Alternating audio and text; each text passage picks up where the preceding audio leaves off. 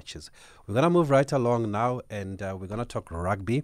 We're going to talk about the sanctions that have been imposed on the director of rugby in South Africa, Rassie Erasmus, and we are joined on the line from Sport 24 by Khanyiso Chwako. Good evening, Khanyiso. Thank you for joining us here on SAFM. Good evening, Thabiso. Good evening to the listeners. Firstly, are you surprised by the decision to ban Rassie and the kind of punishment that is received? No, it's the timing of the decision. I think that's the one thing that's got people talking. Could they have waited until the end of the England game? One could have thought so. It does. Players do get sanctioned before matches. But if you look at the kind of case that was against Rassie, it was pretty much unprecedented. We have one has to look back at Eddie Jones in 2007, Clive Woodham in 2005, where a match official gets hauled over the coals by a referee in the manner that Rassie hauled Nick Berry over the coals. So look, it wasn't surprising. The 2-month ban means that from coaching means that effectively Rassie doesn't miss out on much coaching action as a director of rugby. But I think the one part I think they may have punished him significantly is with regards to the touchline ban up until that will go on up until September 2022. I think that one will encompass a lot of rugby that the Springboks will miss out on, that being inbound tour and the rugby championship. So look, it's we're saying it's a reasonably harsh sanction. But I think one that should have been expected considering how that particular Rassie episode played out. Yes. Why was it charged, Khanyiso? So we know that there was a video, maybe for those who've not been following. Firstly, what was that video about? Well, the video was shot, it flighted in the week leading up to the second British and Irish Lions test, where Rassie explained how Australian referee Nick Berry got a number of calls wrong, and also how he failed to communicate effectively with Siya Kolisi. He explained that he was not able to get feedback in time from World Rugby Head of Referees Joe Juge and Nick Berry with regards to how they needed to prepare for the second test. So he took to that. The video was leaked on the platform, and then look, it's a lot of coaches. A lot of the rugby fraternity found it distasteful, but I think a forming opinion amongst coaches, quietly at that, is that referees can and will make career-changing, career-ending decisions, and at least they can say sorry. Well, I thought that, a lot of people thought that South Africans thought that Rassie put the cart before the horse by actually, and not only use the word embarrassed, but by putting Nick Berry into the sun and saying that, look, these are the things that you made. When I asked you to account for them, you took your time. We needed to prepare a team for the second test, and you are not getting back to us in due course, which we find to be very unfair. Do you get the sense that he was punished for the contents of the video, and also he was punished for the fact that the video was made public? Yes, I think it's both. They do say that there are channels in which where match officials and coaches can communicate with regards to the disputing of decisions. However, though, if you're a coach and on the back of a landmark series like the British and Irish Lions, you've lost the first test at home, and you're not getting the kind of feedback that you are looking for from the match official, you are bound to panic. Look at it, well thought through. Nothing incendiary was said about Nick Berry. It highlighted, it's similar to what Ace Mobo did at Supper House today, where it did not zoom into the personal misses of a match official, but looked at the errors made by the match official. And that was made public. And at the end of the day, rugby is a sport that's played globally. It is a sport that, especially with its officiating, is highly contentious. The least the public can get is an explanation of how decisions are taken. So, if you look at Bryce Lawrence, until this day has never explained why he refed the game, the South Africa-Australia quarterfinal back in 2011 in the manner in which he did. That particular result heralded the end of Peter de Villiers' career as Springbok coach. Whereas now Bryce Lawrence now is the head of referees for New Zealand rugby. So that's two different career trajectories that were born from that particular fixture. So if you're a coach and you realize that there's a lot at stake, the least you would want from match official is for them by at least Monday morning to give you feedback so that you can prepare the team accordingly for the following game. Okay, but World Rugby doesn't agree. I mean, I read their findings and they've described it as especially serious, egregious example of offending of this kind. It involves premeditated, multiple abuse and insulting comments and attacks on the integrity of the officials. Is it that deep? Well, how do you call it integrity when, if you go back and watch that particular match, it becomes clear when you watch that Russell video and you watch that particular game, it becomes clear that the officiating was biased, and it was biased towards the British and Irish Lions.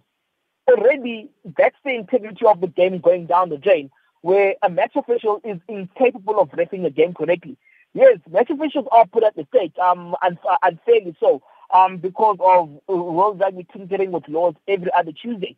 But the thing is, before you look at a match, an employee of a particular federation complaining about incidents that can and will affect their livelihood, the governing body chooses not to fix the standing problem. That is, one, its rules, two, its officiating, but then choose to kick the can down the can down the road and attack the person who's actually complaining about the system. So, I mean, it's very two-faced from World Rugby. And I mean, look, if it was another coach who was actually on that particular people that Rugby is on at the moment and being put under the fire, you'd actually sit and watch and ask the question: is World Rugby being fair by burning a coach and not actually sorting out the problem that is match officiating? Because I mean, if you look at South Africa's game against Scotland, for example, I mean, some of the officiating in that particular game was downright horrendous. It needed the Springboks to play to a point where the referee then needed to actually blow the calls correctly because the Boks were dominant in the game. Whereas you realize that if that was a tight game, especially what it was in the first half, if there was parity in the forwards, I mean, that game could have gone either way based on officiating.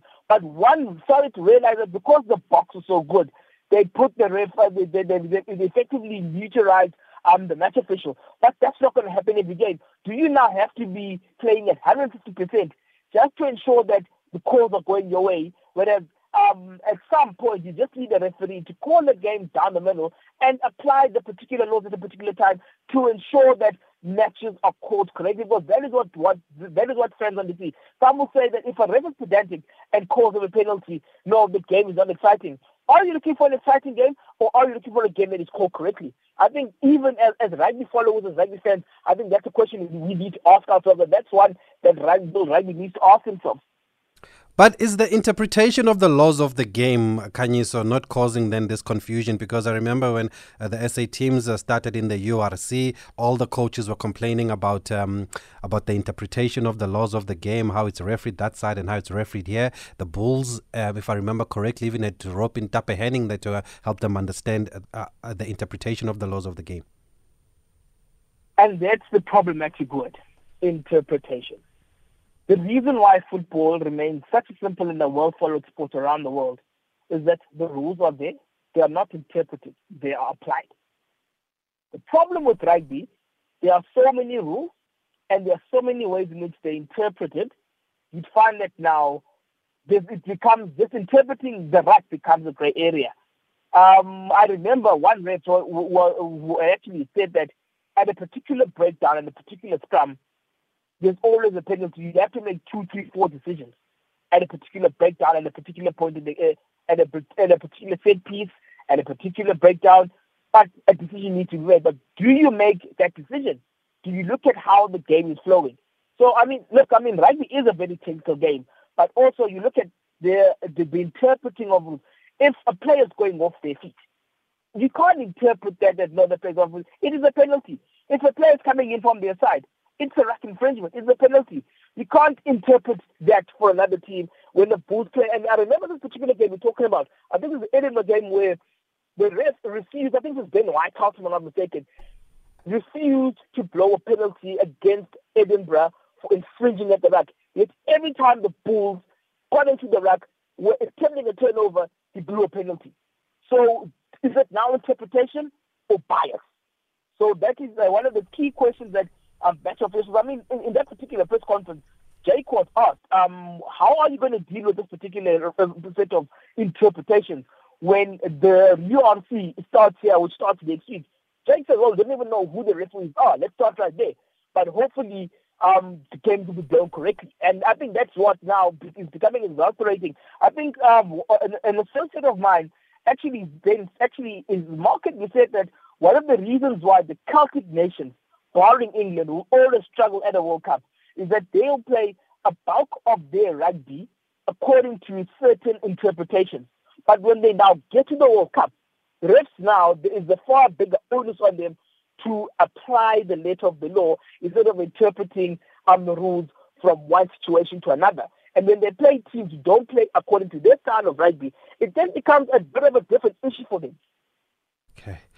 Well, SA Rugby says it will appeal. It sounds like you think that they've got a case. But what does it mean for Saturday then? Look, if there's an appeal, generally, from South African juristic perspective, I mean, a person is allowed to walk free until the appeal is heard. I'm not sure how this particular matter is going to work, so I think that one is going to be very interesting to see how it will pan out on Saturday. I think that's the only way I can explain that one. Okay, Khanyiso, so let's leave it there. You are a true South African, proudly South African there, but at least you've got the facts to back up to back up your statements and your comments, and we appreciate that. Thank you very much for speaking to us about this matter here. No problem. Finally, before you go, Khanyiso, so yes or no, should Rassie have put that video out publicly? Look, it's a tough one. It's a very tough one. I mean, I think you should have, considering when you look back at how the game panned out, and you look at how he said he did not get feedback, sometimes you have to poke the bear, which he did. And he's paying the price now, but history will remember, even if he's suspended or not allowed to coach again, history will remember that the Springboks won the British and Irish Lions series in 2021 2-1, and in 30 years' time, that generation isn't going to remember what Rassie did, but they'll remember the result. And it's the result that echoes into eternity. Is it true that those South Africans that are in England for this match on Saturday will be wearing Rassie Erasmus face masks? It wouldn't be a surprise. I mean, if those particular stadiums can be invaded by Javo, and every second Saturday, anything and everything is possible. Okay, let's leave it there, Khanyiso. Thanks for speaking to us.